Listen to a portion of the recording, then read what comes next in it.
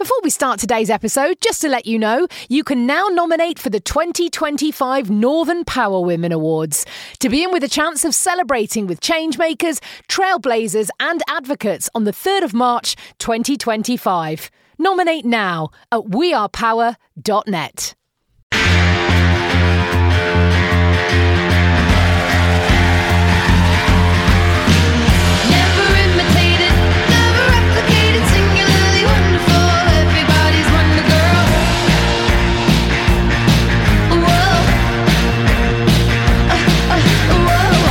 Northern Power Women podcast. For your career and your life, no matter what business you're in. Hello and welcome to the Northern Power Women podcast, and this is our Path to Power season. Lots of P's in there. You'll be hearing from lots and lots of inspirational individuals who featured on this year's Future and Power list, and they are our change makers, trailblazers who are truly making a difference in and from their communities by challenging the norm, creating more inclusive cultures. There's so much to learn, and I love it. I love these conversations that we have week in, week out. We can take a little bit of sprinkle of some of that inspiration and advice to drive, whether it be your professional or your personal goals. And this week is no exception. I'm delighted to welcome Amy, who is the founder of sustainable and ethical fashion house Kohl. Have I pronounced that correctly, Amy? Yeah, that's right.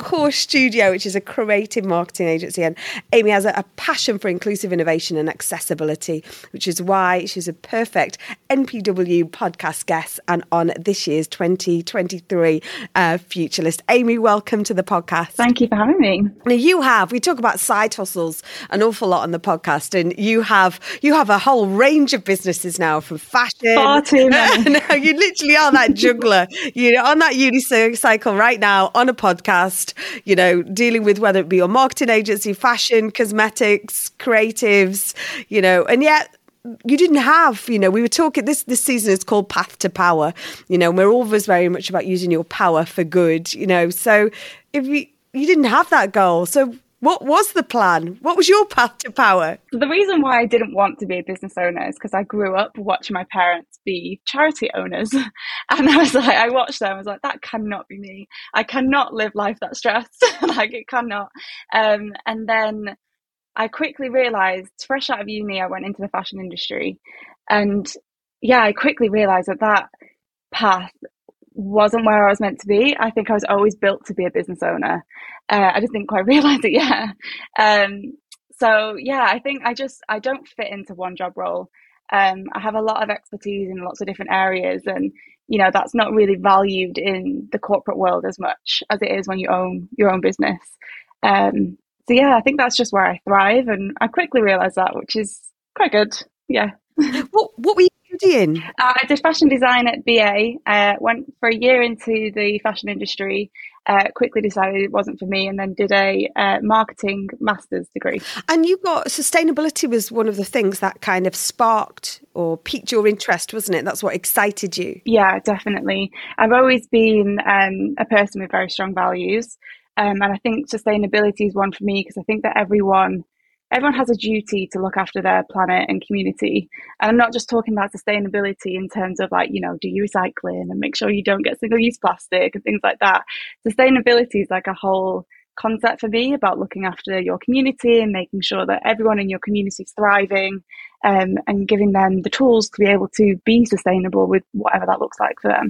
And your website, or one of your core fashion website, I love the language on this. I was saying this earlier, conscious alternative essentials, it's very transparent about that sustainability. And you talk about not being perfect about it, we'll probably make mistakes, but we certainly pick ourselves back up for them. How important is that sort of transparency to you as in all parts of your businesses? Yeah, so I think that talking about sustainability can come from a place of privilege, and I think that people have to recognise that not everyone has that privilege to prioritise sustainability, and I think it's important for me to be able to talk about it in ways that is accessible for people, and to kind of remove the shame from it, because there's a lot of advertising at the moment and government schemes and all sorts of things going on that shame people into doing it, and then it becomes a taboo subject where no one wants to talk about it. It becomes a task, And it has to somehow be talked about in a light-hearted sense. And there is no wrong way to be sustainable, because it has to fit within your lifestyle. Like, not everyone can be Greta Thunberg. It's just not possible for every person in their lifestyle. And I think it's about implementing things that work for you and making sure that you're just making steps, no matter how small, to just create a better environment and planet. Yeah. And it's sometimes we talk a lot about, sort of it's the 1 millimeter of difference, or, the one thing that you can do, and then the sum of all those parts can, add up. So I think that that what comes across to me is that vulnerability. So you talk about the transparency of how you communicate externally, but then it strikes me that that's how that comes through into your leadership style as well. Sort of that vulnerability of going, actually, we can't all get it right, and there is no, we can't all do it the Greta way, if you like. Wish we could. We all need to be a bit more Greta, but it's okay to find your own path, isn't it? And is that when you sort of, and again, we've talked about it wasn't just a case of, ta-da, I'm going to set up and be a business owner, but have you been mindful of that as you've developed your own leadership style? Yeah, like, it's a journey, definitely. And I think, so I come from two different cultures. So I'm Austrian and I'm British. And I think having both of those different ways of life, like, it's not, worlds apart, but they are very different in terms of like their cultural differences and things. And I think having both of those within me make me recognize that other people have so much to offer, and other cultures have so much to offer, and other people from different classes, genders, everything. Like, it's all about bringing everyone together as one. And that's where like collaboration comes into it. Like, that's something that I'm really passionate about, because I can't come up with everything. I might be, quote unquote, at the top of the business, but having different people come in with different ideas and different experiences creates something that I would never have been able to create on my own. And it is, when you are running multiple businesses, let alone one business, you are picking up, you have all the responsibility at times, sort of, whether it is actually at times, sort of, sorting out the cleaning, to sorting out the auditing, to sorting out the payroll and all those kind of things. So, I think it's being open to those conversations. I know, we added to our team at the end of last year, and I really welcome sort of those suggestions. Well, actually, Simone, have you thought about it doing this way or whatever? And you're like, do you know what? Actually, I probably haven't, because you've been too busy with your head down on things. So I love that collaborative approach, and I think the more that you can enable that and bring those kind of new ideas or even just rethought ideas or reimagined ideas back in, I think is so key. And is this that collaboration, we talk about a lot of the world of inclusivity and equity and equality. And I know this is a world that you're massively passionate about. Why is the world of inclusion, and because you can see it again, it's at the heart of your business. Yeah, I think it's just, the biggest thing for me is creating space for people to take ownership of their own work. So one of the clients I work with when I'm like freelance marketing graphic designer, they are a food organisation that talks to farmers, food banks, food clubs, businesses and things like that. And we create a magazine called the Thrive magazine. And it's a community food-based magazine. And it's all about giving people space to talk about their lived experience. And again, whether that is people who are users of food banks and want to talk to people who are like policymakers and share their experience. And it's just about giving them space to be able to do that. And we use a model called citizen journalism model, which gives people ownership of their work. And we always want their voices to shine through the article, have pictures, and make sure that they like own the pictures and they can, share their experience. So inclusivity being, so important to you, but this with Thrive and bringing individuals to the table, this is really, I love this as being a real practical sense of what inclusivity is. You're really bringing that to life and bringing people who may not always have that seat at the table or have that voice to be heard. You're enabling that inclusivity and, not just enabling it, but accelerating it. Yeah, definitely. I mean, it's definitely something that I'm passionate about. It's, I've not got the answer to everything. So this is just one way that we're implementing it with one of the clients I work with.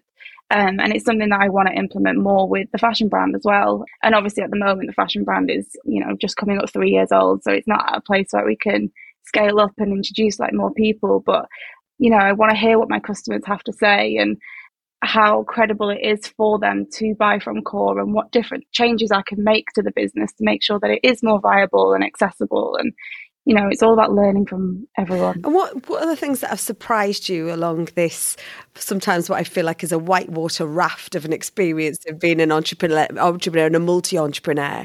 What are those kind of things that have surprised you and the challenges that have come your way? I think what I expected going into business, or even going into my career straight after uni, is I expected that I would know what I was doing. And I think,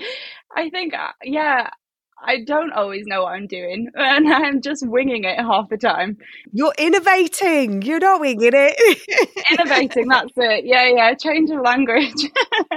Yeah. But I think, it's just being okay with it and leaning into the chaos that is half the fun of it. I had one of my great mentors at one point, Laura Morgan. I remember she turned, she said to me one day, and it was, how does it feel? And I think I was probably using exactly the same language as you. And she was like, how does it feel? And I think that's why I always talk about the whitewater raft. And I said, I'm on a whitewater raft. She goes, is it fast? I went, yeah, hell yes. It's fast. She goes, is it bumpy? I said, no, it's just really slippy. And she just went, just strap in and try and hold on and enjoy the ride. But it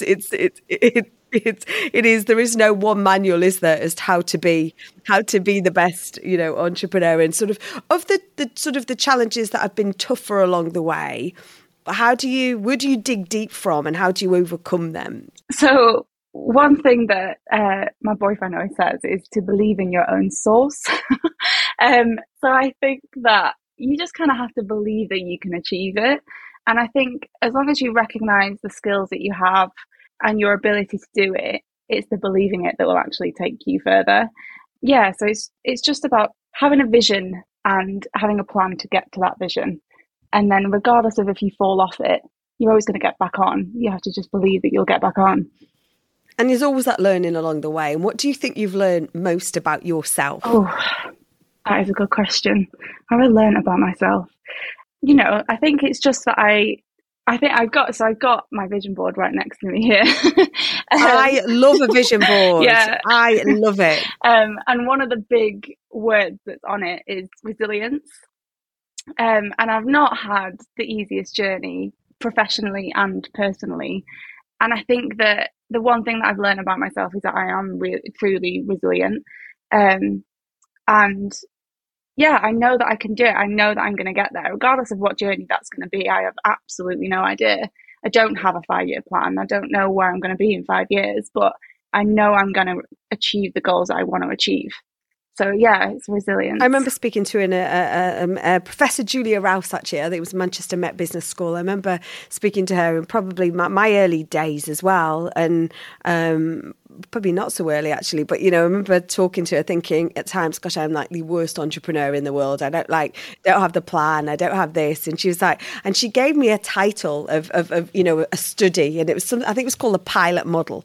A pilot type of entrepreneur is, you're literally driving the plane. You know where you're going to go.